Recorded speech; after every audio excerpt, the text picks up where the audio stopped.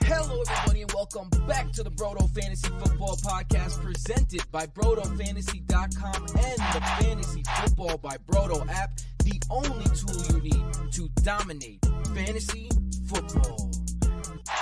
YouTube.com/BrotoFantasy. You want to see us dancing along to the intro? That's what we usually do in the background anyway. Dancing is kind. What's up, patrons? What's good? Oh, we played the intro for the patrons. We shouldn't even done that. We don't really usually do that. They love it. It looped. Tim's back, baby. Tim's back. Michael's just happy that he didn't have to make the mistake this time. It was you. Yeah, go yourself. All right, we got the Broto Awards. Patrons, you already know the deal. Thank you for supporting us. We love you. And the way that you vote on these awards is you're going to we'll do it in the all polls. How's that sound? In the Discord. Yeah, in the Discord. Michael, you're on that. Because you're usually on things like this. Yeah, you good with that? Yeah, man. It's what do you think? Or Twitter? Are you going to Twitter? Let's do Twitter too. But the patrons will count for 2 votes because they're patrons. Because you guys are you guys. We love you guys. Yeah. So we're doing these, and you're gonna vote on them, and we each have a contender.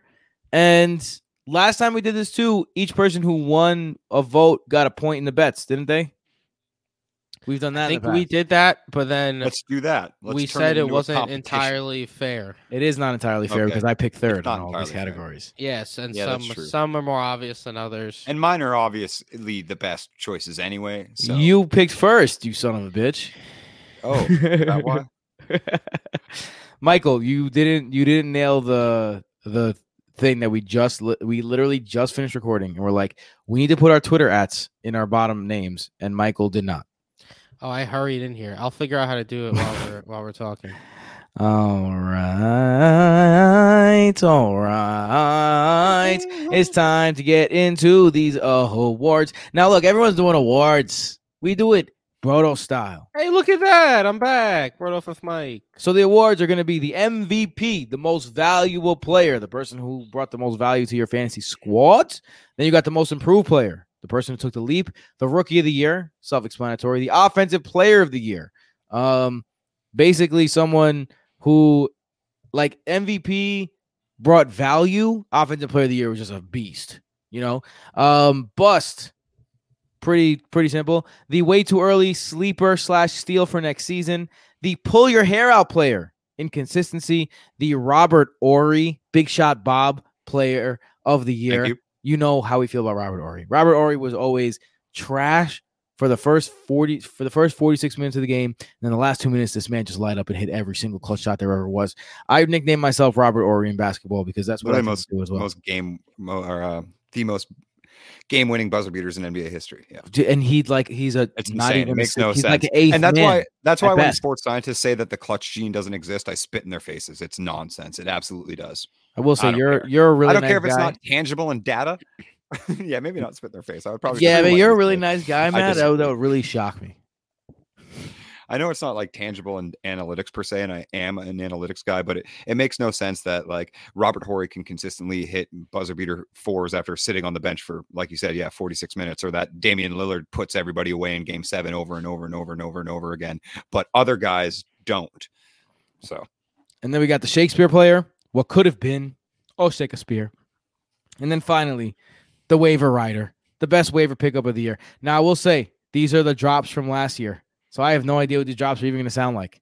So I'm very excited to get into these drops. Let's get into our first category, the MVP. Let's start with the big one. Michael. We wasn't supposed to be here. You made us believe. You kept us off the street. Put clothes on our backs, food on the table. You sacrificed for us. You the real MVP.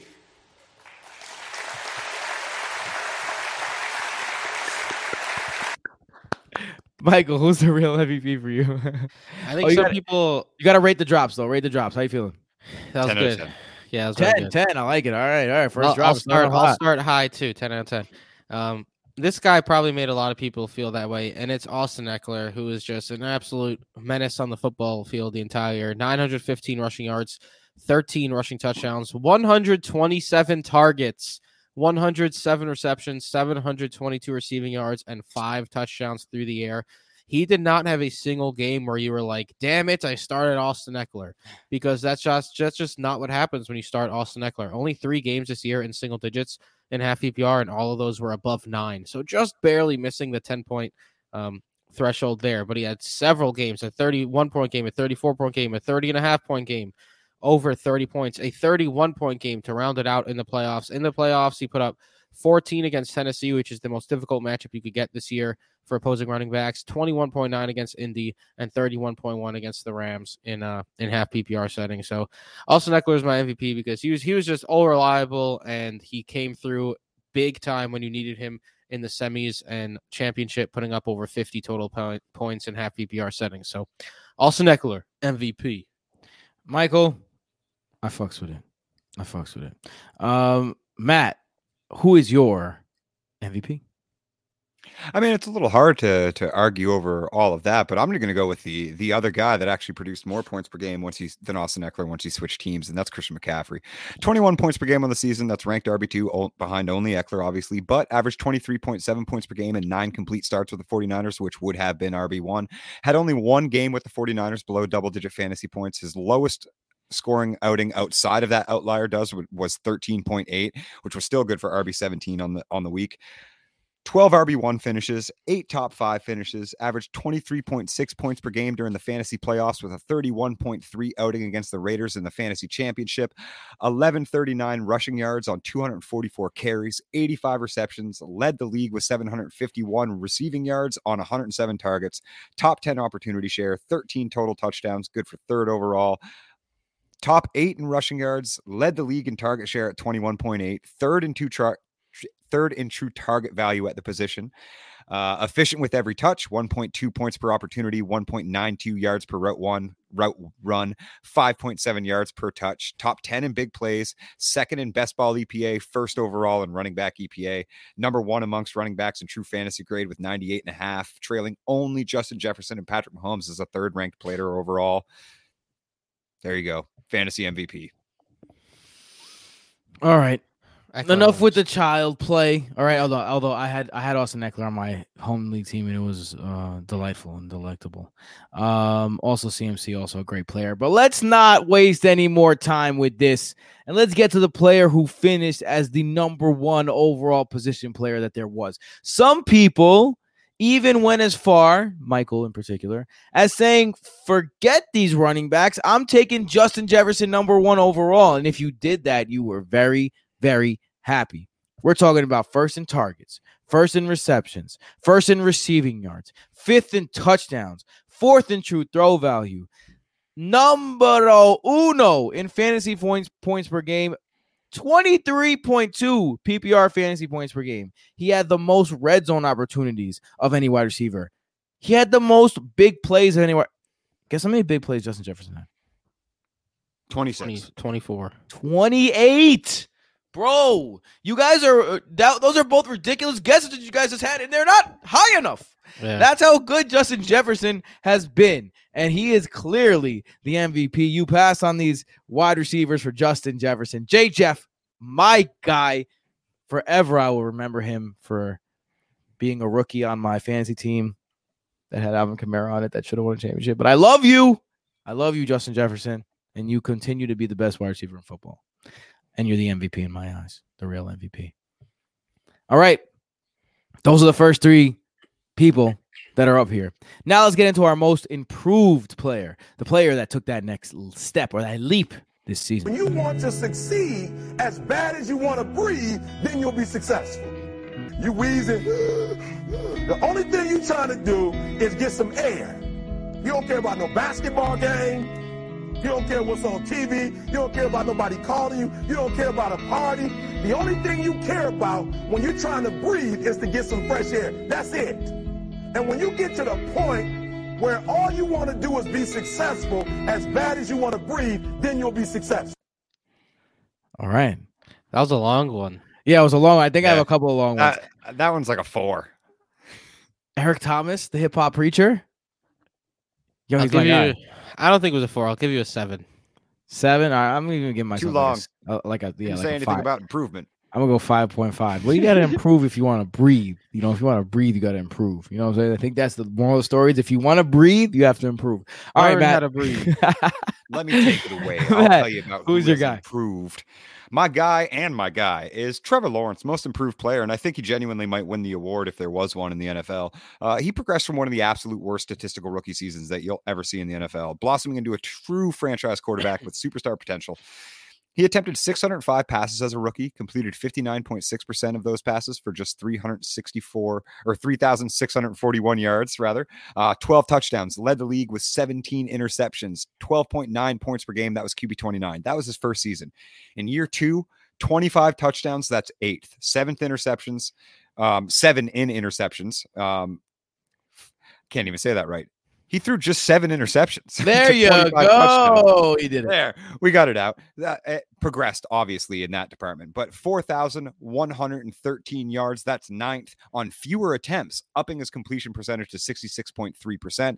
Added 5 rushing touchdowns, boasted a top 7 in EPA, top 10 in rushing yards, top 5 in rushing TDs, which I think is certainly overlooked in his profile.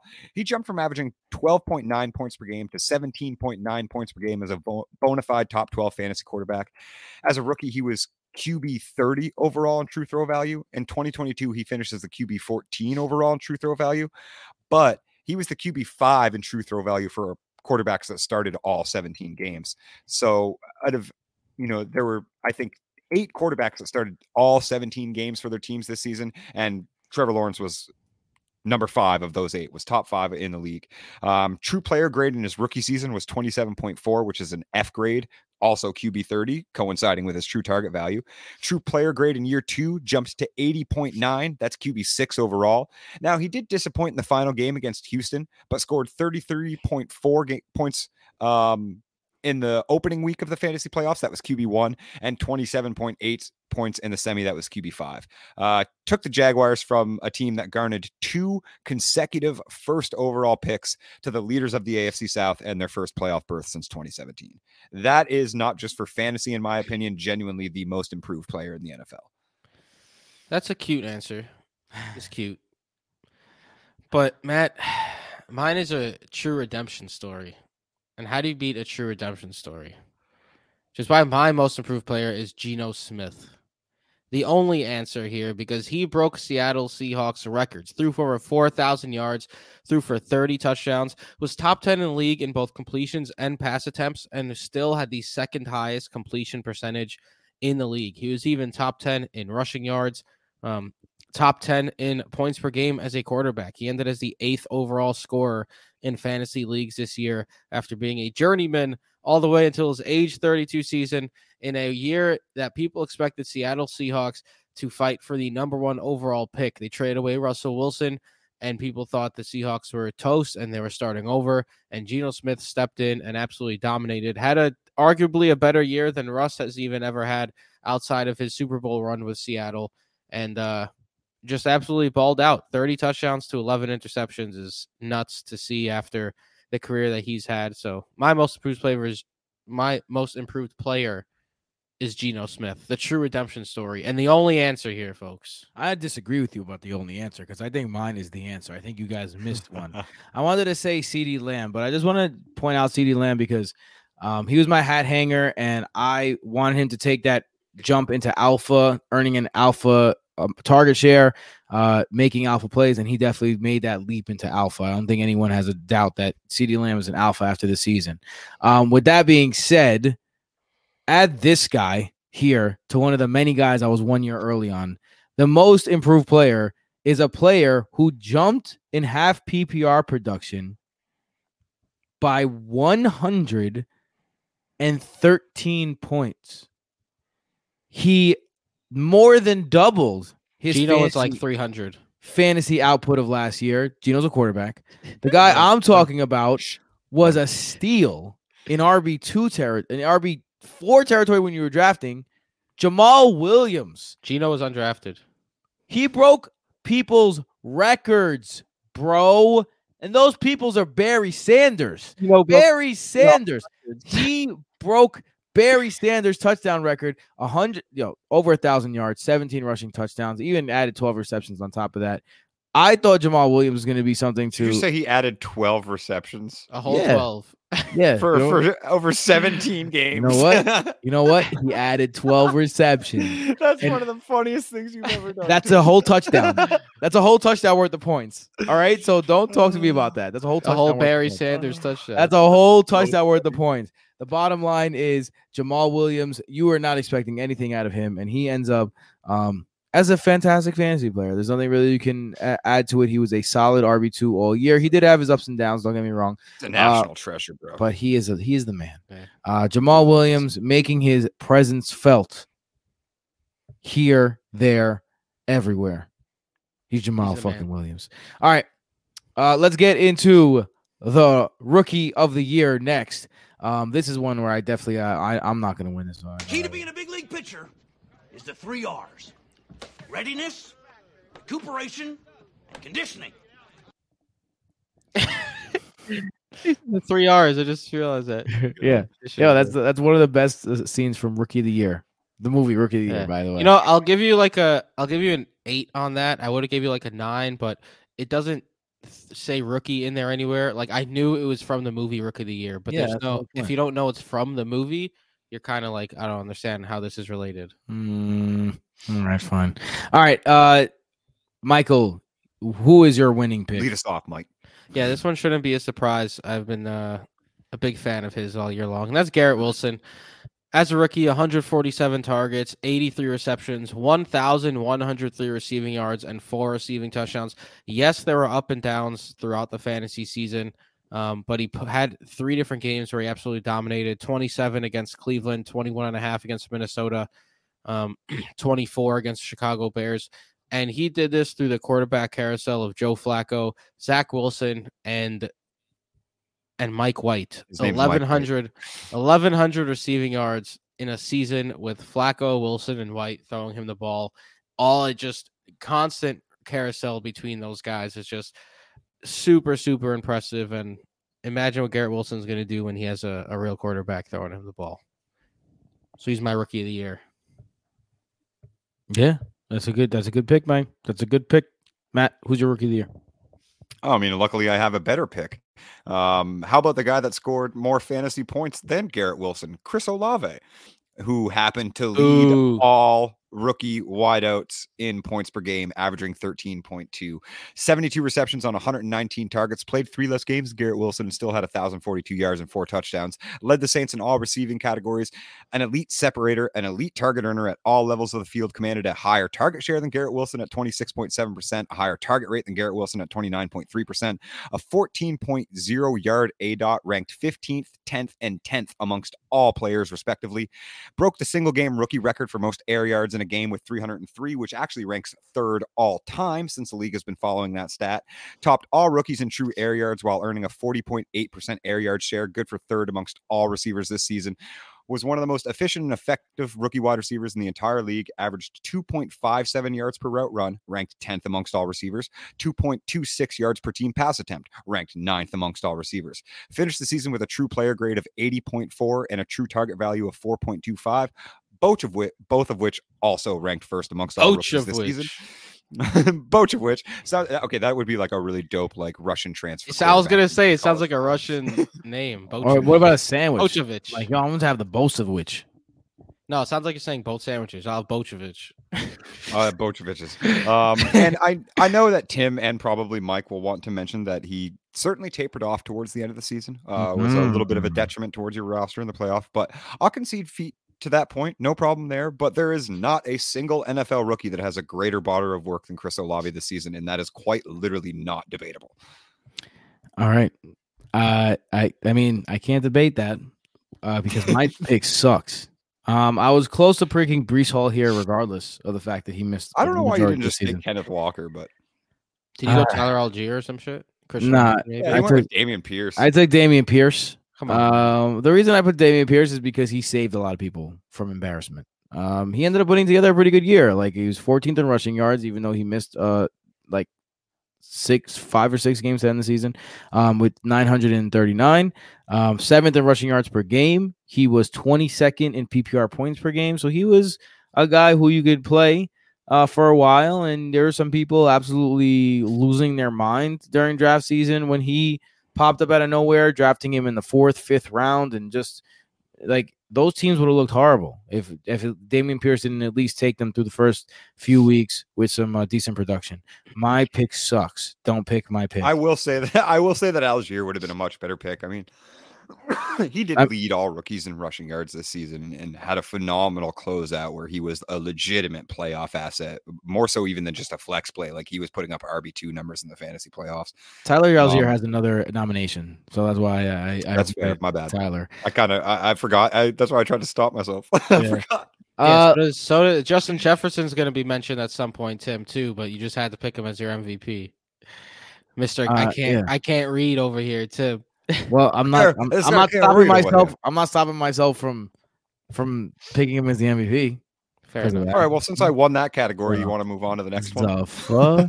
I don't know. Vegas likes Garrett Wilson. Fuck. I think Garrett Wilson might because of obviously the big market, New York, the press voting because he played more games as well. Yeah, like I do think he probably will win Offensive Rookie of the Year, but Olave legitimately had a better season. All right, let's get into our next one, the Offensive Player of the Year, Michael. There's no drop for this one. I don't know why. Michael, you're up. Yeah, it's Justin Jefferson. I mean, the guy was a monster. He put up 1,800 yards. You already spewed all the extra stats about him, so I don't want to just repeat. Let's not waste time. Go ahead, Matt. I think that Justin Jefferson falls better into this category as well. My guy Patrick Mahomes might have actually been the conversation for MVP, but yeah, running backs being as highly, especially, this is a redraft focused pod, and I'm talking about 1 QB ADP. So Christian McCaffrey not being anything but the 1-1, in my opinion, makes him the most valuable player on your rosters. But Patrick Mahomes wasn't going as the QB1 either, and that's certainly where he finished. Could have easily been the MVP because I'm sure that's the award that he's going to bring home in the NFL when the season wraps up. Set the single season record for total yards. That's not passing yards, but total yards, surpassing Drew Brees' record of 5,562 with a whopping 5,806. He has 5,250 passing yards. That sits 4th of all time. So there have been 14 separate 5,000-yard seasons from quarterbacks throughout the NFL. A little side note is Drew Brees happens to make up 6 of those seasons. But of those 14 seasons where a quarterback has thrown for more than 5,000 yards, Patrick Mahomes' 2022 body of work marks the only time that a quarterback has accomplished that feat without a wide receiver surpassing the 1,000-yard threshold.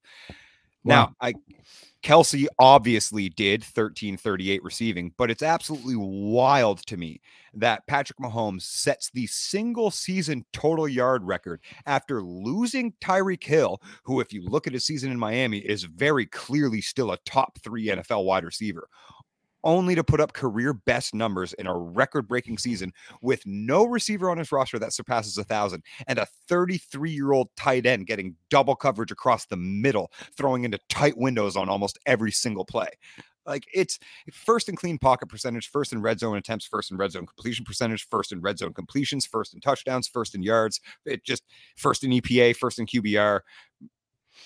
He's an absurd human. It legitimately doesn't make sense because nobody in the NFL has ever.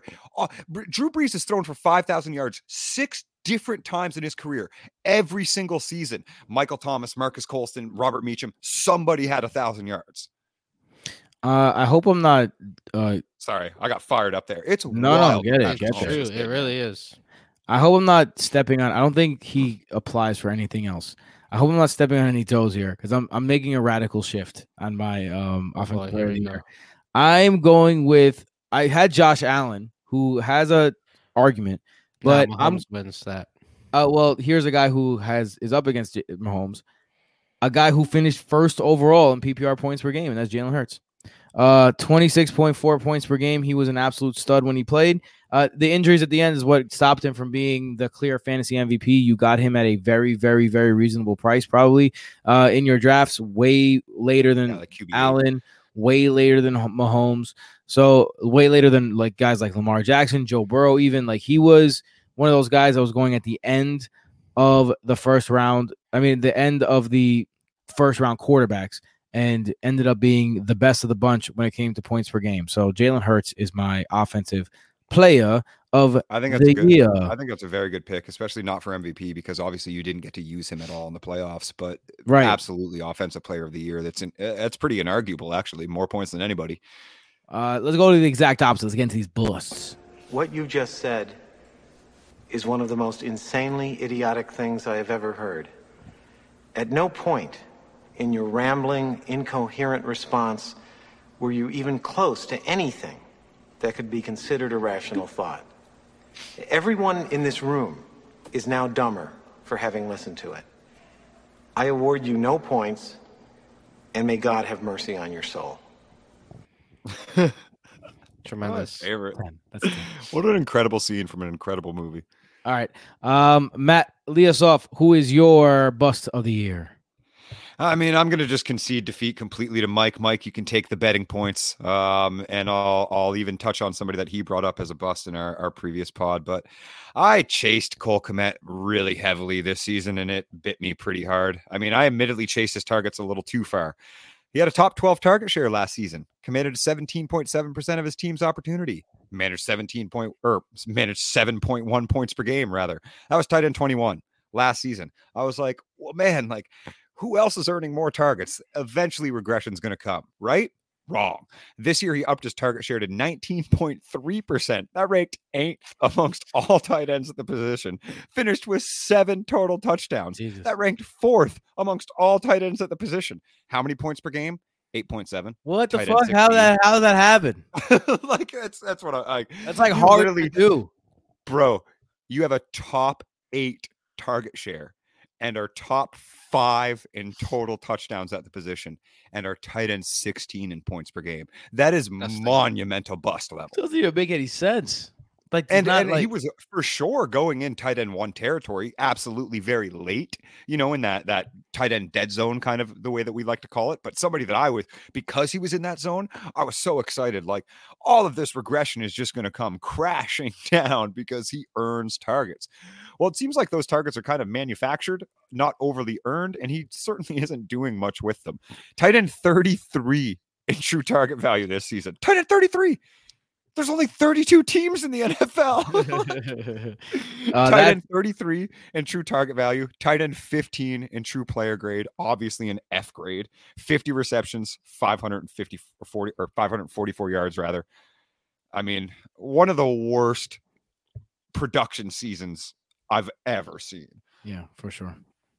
Terrible. I have another tight end. I'm going to double up the tight end. Michael talked about him when I wasn't on the podcast.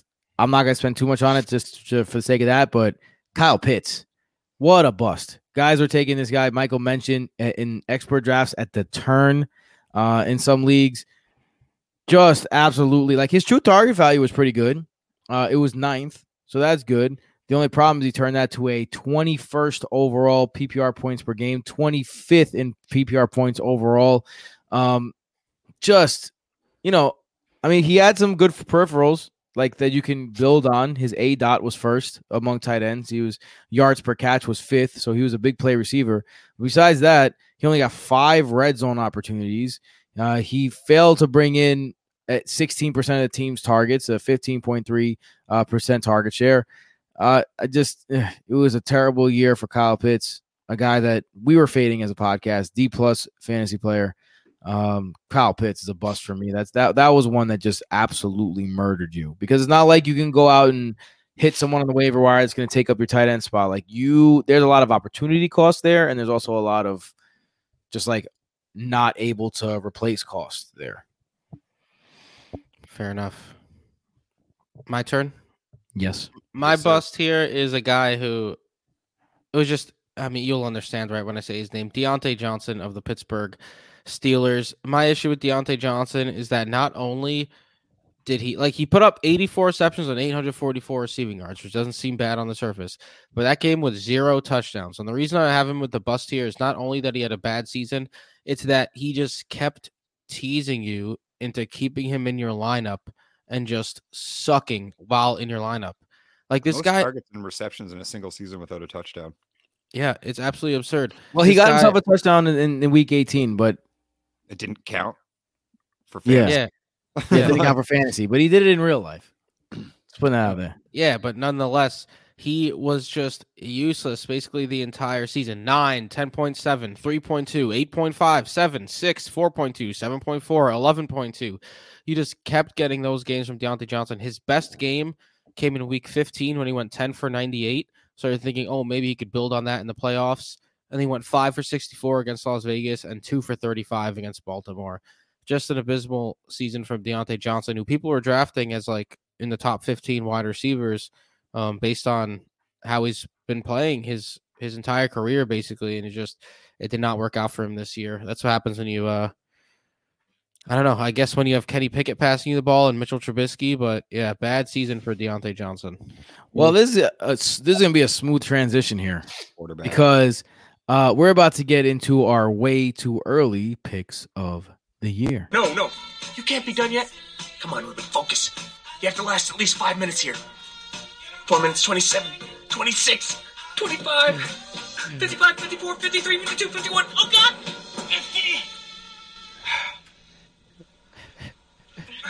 50. Yeah, 50. Woo! Way too early. Wait a second. Why wouldn't you have that for bust, bro? That's your head's in the gutter. My way too early sleeper for next year value is Deontay Johnson for all the reasons that Michael just said. Look, touchdowns is the biggest variant in fantasy football. When you have 0 touchdowns, it is a giant difference. Imagine he had 8 touchdowns. That is 40 more points. That is a significant amount more points. So, you know, let's give everyone 8 extra touchdowns. I'm just saying. No, you get a touchdown. Here's the thing. You get a touchdown. I find 5 points. Just any average ending of touchdowns, maybe 8's a lot. But, you know, if you give him 5, that's an extra 30 points, man. It's an extra 30 points on the total. The more touchdowns he scored, the more fantasy points that would have coincided as well. But I get what you're saying. Regression is coming. See, that's why we fuck with Matt, because of math skills like that. Matt, we'll give him 12 receptions that like Jamal Williams added on this year. A nice 12 receptions. What? That's an extra touchdown. Look, he was 10th in rushing attempts of one wide receivers with 7 rushing attempts. So yeah, that's very interesting. No, but listen, he had the 6th most targets of any wide receiver during the fantasy season. I agree with you. He had the 11th most receptions. His true target value was 40th. And he completely outperformed that in PPR points per game. PPR overall points to 29th in PPR points. He only had 18 red zone opportunities all year. But he was 10th overall in target percentage, got a quarter of the team's targets. This is just a guy who is stuck in an offense with a rookie quarterback, and I think it's going to get a lot better next year. So I think that people are going to look at him like, oh, he's on the downturn. Don't touch Deontay Johnson, and people are going to get him in their wide receiver 3, and he's going to outperform that by a lot, and he's going to be one of the better picks, I think, next year easily, assuming ADP is where I assume it is. Yeah, we'll see. So that's my way too early sleeper. Michael, who's yours? Mine is Alexander Mattison, who's going to hit the open market and find a new home. And I think some team is going to pay him. And whatever team does pay him, they're going to be giving him the rock a decent amount. And Alexander Mattison, at times when he's been on the field, you can't tell if it's Dalvin Cook or Alexander Mattison running the ball. They got the same type of look. Facts. And he's been productive when given the chance. So I'm excited to see where Alexander Mattison ends up. But like, if you're drafting now, I can't imagine him going in like obviously you're not drafting now, but if you draft before he hits free agency and signs to a team, many people are. That's true. For redraft, but like after the Super Bowl, maybe you start jumping into redraft leagues. Like once he signs, his ADP is going to jump way up, in my opinion. So get him on as many teams as you can before then. I like it. Matt, who you got? Jahan Dotson started the season red hot, caught 3 touchdowns in his first 2 games, outings of 18.0 and 17.9 points in weeks 1 and 2. Had another decent performance against Dallas in week 4, caught 3 for 4 and another touchdown, 4th of the season, but fell off significantly following that game amidst injuries and obviously the changes at quarterbacks as team elected to go from Wentz to Heineke and then eventually back to Wentz. During the final 4 weeks, however, Dotson seemingly took over Terry McLaurin as the wide receiver 1 and top producer in fantasy, 15.8 points per game from week 13 through week 17. He finished his rookie campaign with just 35 receptions, 523 yards, 61 targets. So that's obviously going to keep his ADP pretty low. Only a 15.9% target share as well, which are both wildly underwhelming when compared to the opportunities earned by his fellow draft mates in their inaugural seasons. But that's where the discount comes into play, and I think he's going to far exceed that in his second year. He was quietly efficient with his minimal volume, counted for 30.1% of the team's total passing production. That ranks 14th amongst all receivers market share this season. 14.9 yards per reception, that's 16th. 13.5 yard ADOT, 14th. And 2.14 fantasy points per target, which is 6th. The more that they use Jahan Dotson, and obviously they plan on it, they drafted him as a first-round wide receiver, the more you're going to see this production level out and not be so touchdown dependent as well. Only bars on the Fantasy Football by Brodo podcast. So let's go into our next one. It is the pull your hair out player, the guy that was just so inconsistent. It killed What him. have you done, Derek? Nothing! You've done nothing! Nothing! Doesn't anyone notice this? I feel like I'm taking crazy pills! I'm on a Ben Stiller kick. Right. Yeah, it apparently. seems like it. All right, I'm gonna go with two guys here. I know I'm cheating a little bit, but they're in the same backfield, so it counts. When Jeff Wilson got traded to the Miami Dolphins, in Week 9, something happened in the air that just was like, all right, well, we are going to make these two running backs. We're going to make your life living hell. Now, in Week 10, they both played well. They both ended up as RB1s. But besides that, when one guy did good, one guy did bad. When the other guy did good, the other guy did bad. Let's go through Jeff Wilson's finishes. RB, 8, 7, 25, 78, 54, 24, 22. Raheem Mostert, 25, 10, 57, 36, 13, 47, 4. Like, these are just exact opposites of one another. You can never tell who's going to go off at a time. It completely took your mind out because if you notice in all of those, there are every single week there's a running back 1 or a running back 2 finish for one of these guys. But you just never knew who it was going to be. Pull your hair out if I had any. Those are my guys. Matt, who'd you pick? Miles Sanders for That's me. the answer for 100% for sure. Yeah, I mean, maybe For one day 100%. we'll see Miles Sanders receive the volume and the opportunities that coincide with obviously what his talent looks like he can handle. But until that day comes, and that day maybe never as he enters free agency, he's going to go down as one of the most frustrating fantasy assets to roster of all time, in my opinion. Like, okay, let's just run through his game logs. And that's really all I'm going to bring up. Just his game logs to kind of explain everything.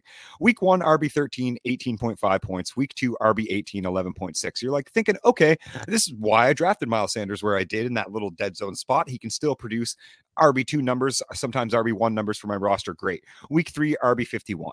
But week 4, he reels you back in going for 29.6 in an RB3 finish, only to follow that up the following week, 8.4 RB37. Then 14.2 as RB15 against Dallas, who houses a top 3 rushing defense. 13.8 following week, RB21, RB11 in week 9 against Houston. And now you're thinking, okay, like Miles Sanders is a must-start option. He had a good game against Dallas. They were a top 5 defense. Had a bad game against the Cardinals, who was a bottom 5 defense, but then has put together 2 back-to-back. And then he goes out and puts 5.4 points and 5.8 points up the following weeks against the Commanders and Colts, finishing outside of the top 36 players in the position and outside of the top 100 overall. And then 31 points against the Packers as RB2 overall in week 12.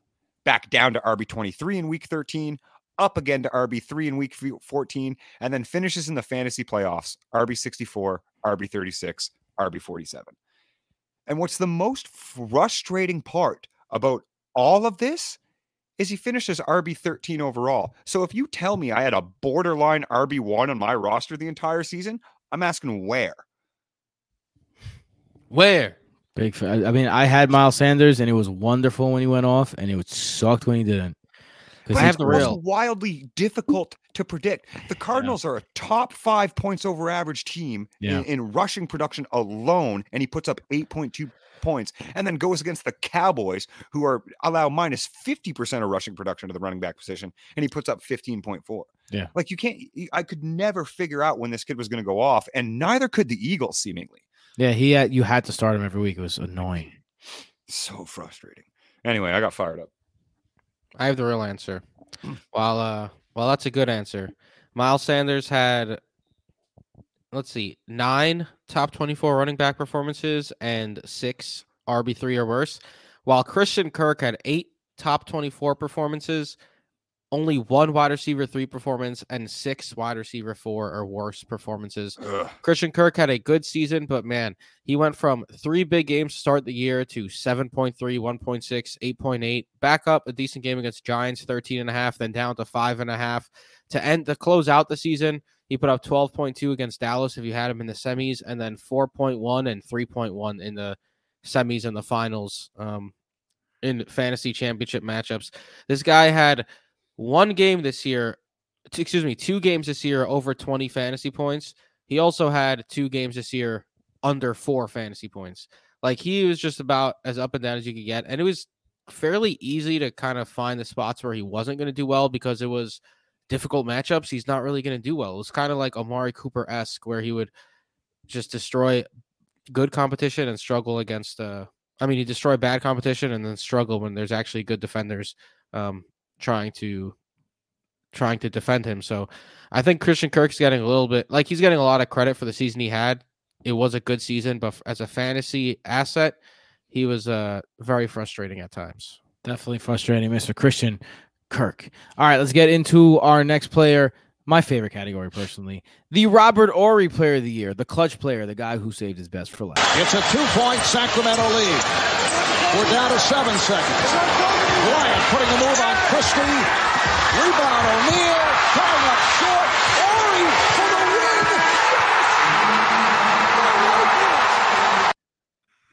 I remember watching that shot live and being like, "Oh shit, he did it again!" All right, and let's the Spurs, and he did it for the yeah. And that wasn't even a pass. That was like Shaq just tipped the ball, and it happened to find Robert Horry right before the freaking. Anyway, all right, Michael, why don't you start us off on this one? Yeah, my Robert Horry Award is a guy who I was wrong about him. I'm sorry to the patrons if they didn't go after him because I was not interested. And boy, was I wrong about that because he saved his best 3 games for the fantasy playoffs.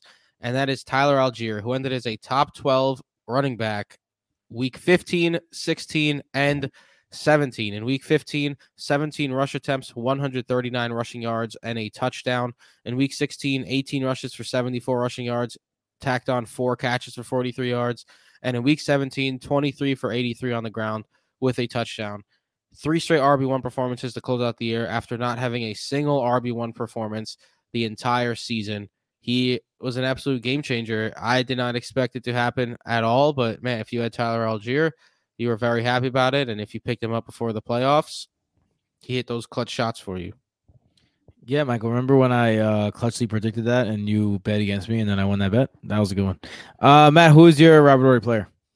Tim, remember, you've never won the bets. I'll probably win this category too, and it's certainly some chalk, but there literally was not a more valuable fantasy asset in the final weeks of the playoffs than Jerick the Jet McKinnon.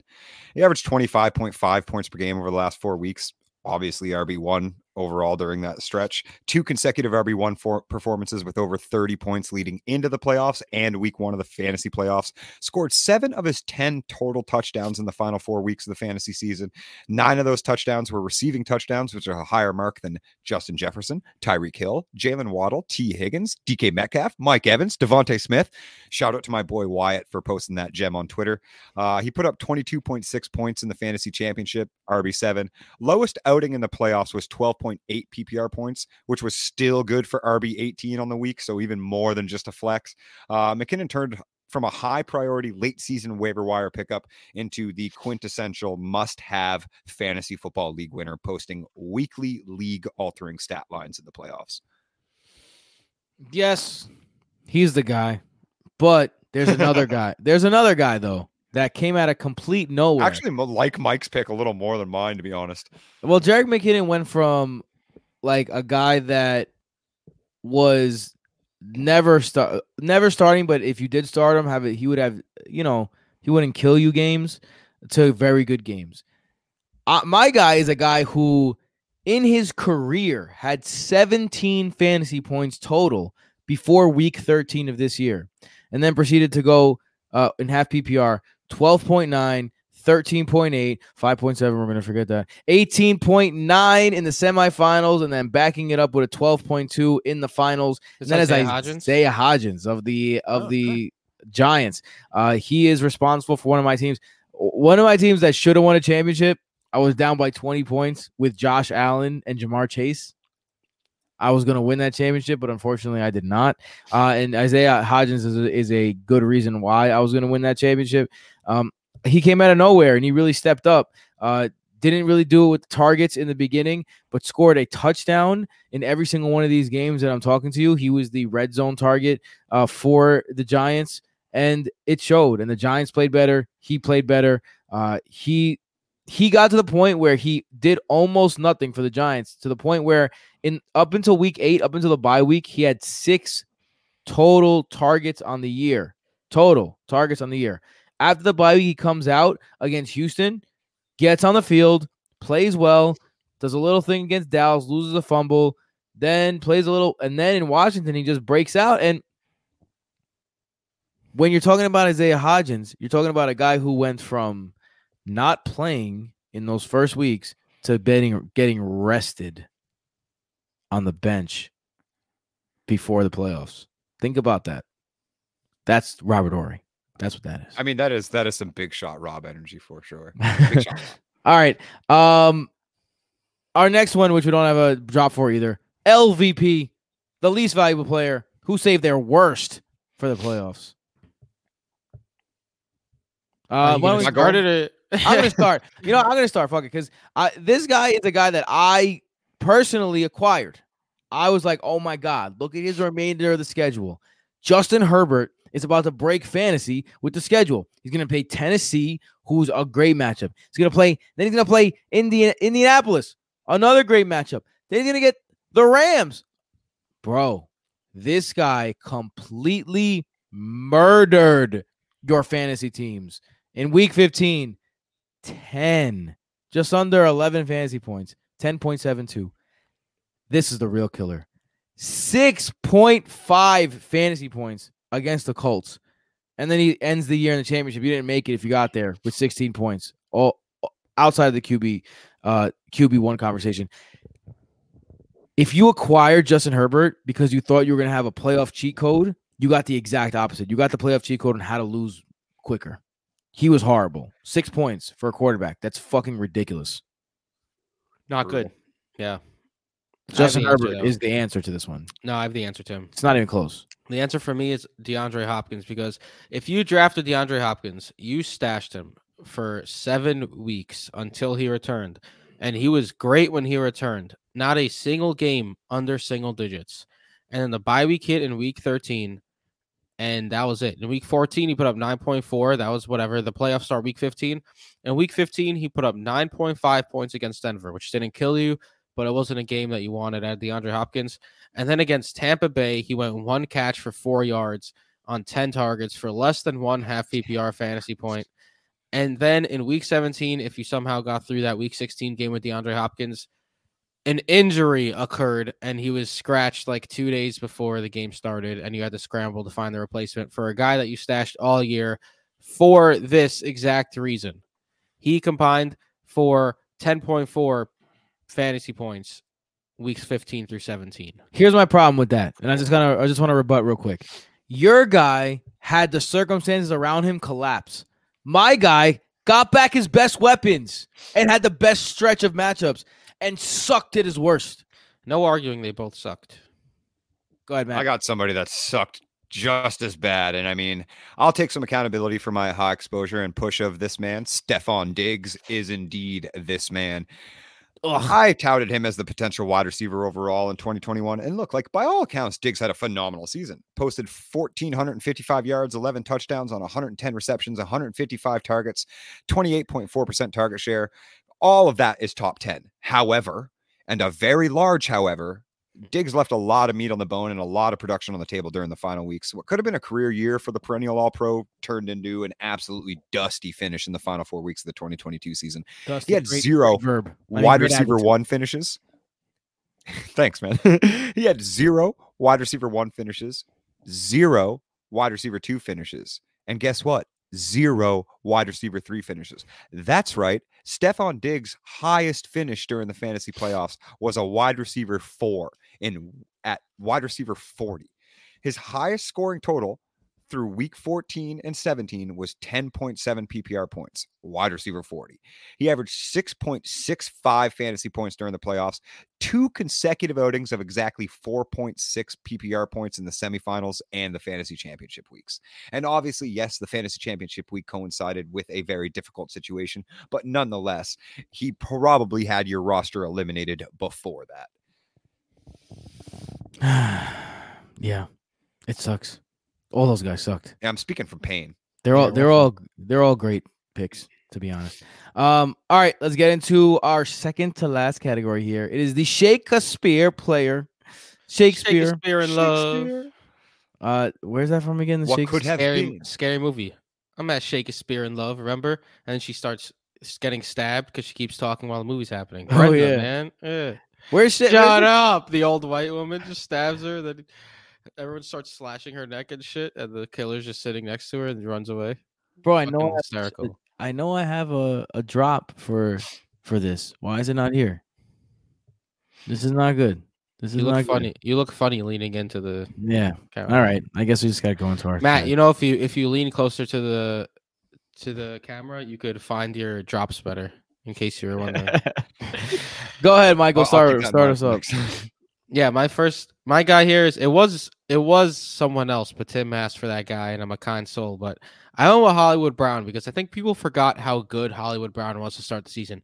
Through the first 6 weeks, he did not have a single game outside the top 36 wide receivers, and he had a 3-game stretch where he was a wide receiver 1 all 3 games. Like Hollywood Brown was a locked and loaded top 15 wide receiver every single week through the first 6 weeks of the season.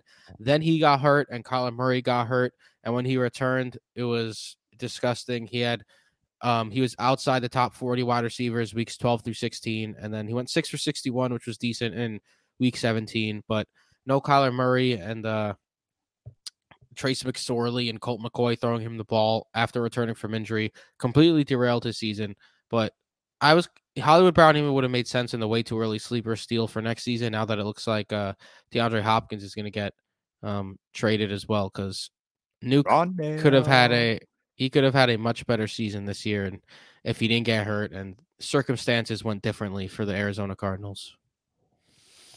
Speaking of circumstances going differently, I dream about what would happen if Breece Hall didn't tear his ACL way too often.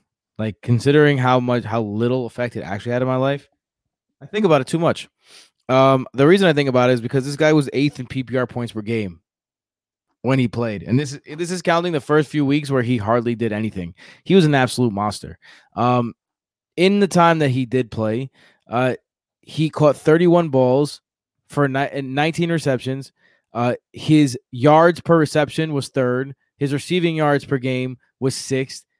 The most impressive thing to me, his points per opportunity, excluding touchdowns, was 4th. He was 3rd in the league in yards per carry, 5.8 yards per carry. There's not really much else you could say about the fact that if Breece Hall stayed healthy, he would have been an absolute monster beast in fantasy that would have won you some championships. And it's sad that he did not. If he stays healthy, he's the 1-1 next year. 100,000%. He might still be. So, Breece Hall, man. Breece Hall. That's all I have to say. It's quite the player. My Shakespeare. I'm going to just cut you off then, if that's all you got to say. My Shakespeare, what could have been is Drake London. I mean, like, just imagine if Drake London got drafted by a team that attempted more than 24 pass attempts per game, which, by the way, ranks 34th with ahead of only the Bears, like the only 2 teams under 25 pass attempts per game. Somehow, London still managed to earn 117 targets despite the Falcons throwing fewer than 450 passes on the season. He topped all rookie wideouts with a 29.4% target share, all rookie wideouts with a 32.4% target rate. I mean, in fact, he topped most players in the NFL as his target share ranked 5th and his target rate ranked 2nd amongst all players. Just 10.4 PPR points per season. And I know we don't like doing splits, but let's do them because we're talking about what could have been.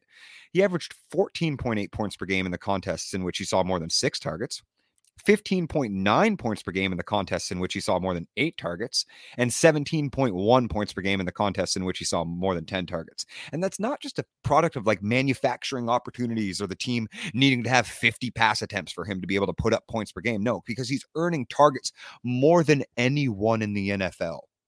Like he's earning targets at a rate and at a market share that are above almost any rookie ever. Once Ritter took over, he saw no fewer than 8 targets for 5 consecutive games. That led to 14.2 points per game. Like it literally is just a product of them passing at a league average. It doesn't even have to be a high volume, high functioning passing offense where you're putting up 50 pass attempts a game, 45. It literally just has to be league average. Like 32 pass attempts per game would have led to a wide receiver 1 finish for Drake London. Yeah, I'm interested to see how Drake London performs without those quarterback questions. All right. Oh, by the way, I found the Shakespeare drop, so I'm going to play it anyway. I know it's late, but I'm doing it. Wandering around Stratford after a couple of beers, knocking on doors, going, is this 2B or not 2B? I wrote that. It's mine. All right. Yeah. All right, let's get into our waiver rider. But the park is still flooded, so you'll see kids out there again. Some of those kids today will be my co-hosts. It's just like, dude, you get the best barrels ever, dude. Just like you pull in and you just get spit right out of them, and you just drop in and just smack the lip, whoop-ah, drop down, snap, and then after that, you just drop in, you just ride the barrel and get pitted, so pitted like that. Well, actually, you know what? I take. That's it. That's a pretty good one. What do you think? Not bad. I'm gonna go first because mine is not the answer. But he did well for you, Evan Ingram. He was a great waiver pickup especially for a 4-week period where he finished as a tight end 6 or better 4 straight weeks. Now he did not do great in the fantasy championship, so it sours a little bit. But if you needed a tight end and you were tight end needy, Evan Ingram was the medicine that you took. So he is my waiver rider. Excuse me, Matt. Who'd you have? My waiver superflex. Oh, I went superflex. Yeah. My waiver wire superflex hero, none other than 22's Mr. Irrelevant 49ers starting playoff quarterback, Brock Purdy. I've been going from the final pick of the 2022 draft to a starting quarterback on a team hosting a home field advantage in the playoffs is an incredible story in and of itself. But the fact that he was the most productive quarterback for fantasy from the 49ers offense that we have seen in the Jimmy Garoppolo, Kyle Shanahan era is certainly something that should not be overlooked. And I think something that nobody expected, not even the 49ers themselves. He took over the starting role in week 13. He put up 15.3 against the Dolphins, a respectable, gutsy performance that got the 49ers the win. But then he went on a league-winning stretch, like a legitimate league-winning stretch that put him above just a replacement-level streamer. QB 8 in week 14. A little drop off, QB 14 in week 15, but still serviceable. QB 12 in week 16, QB 9 in week 17. And for those crazy enough to play fantasy in week 18, 19.8 points against the Cardinals as QB 5 in the final week. 4 finishes as QB 1 in the final 5 weeks. Only performance outside of QB 1 territory in that stretch, and that obviously includes fantasy playoffs, was QB 14. Threw for multiple touchdowns in every single one of his starts, 13 touchdowns to only 3 interceptions during his time as the team's lead signal caller. Like if you got Brock Purdy off of waivers for the Kyler Murray injury where you weren't riding waivers in streaming quarterbacks or other bad matchups falling apart or Jalen Hurts, I mean, more than happy. He was putting up numbers above guys that finished as QB1s overall. Pretty good. Get it? Pretty good. Pretty good. All right. Tim is muted. What an idiot. Finish us off. Bring us in under an hour, kid. Yeah. After week 12, this guy was widely available, and if you picked him up, he was a top 5 running back the rest of the way, and that was Cam Akers, who against Seattle in week 13 went 17 for 60 on the ground with 2 touchdowns. Against Las Vegas, 12 for 42 and a touchdown. In week 15, 12 for 65 and 3 for 35 through the air. In the quarterfinals is RB20.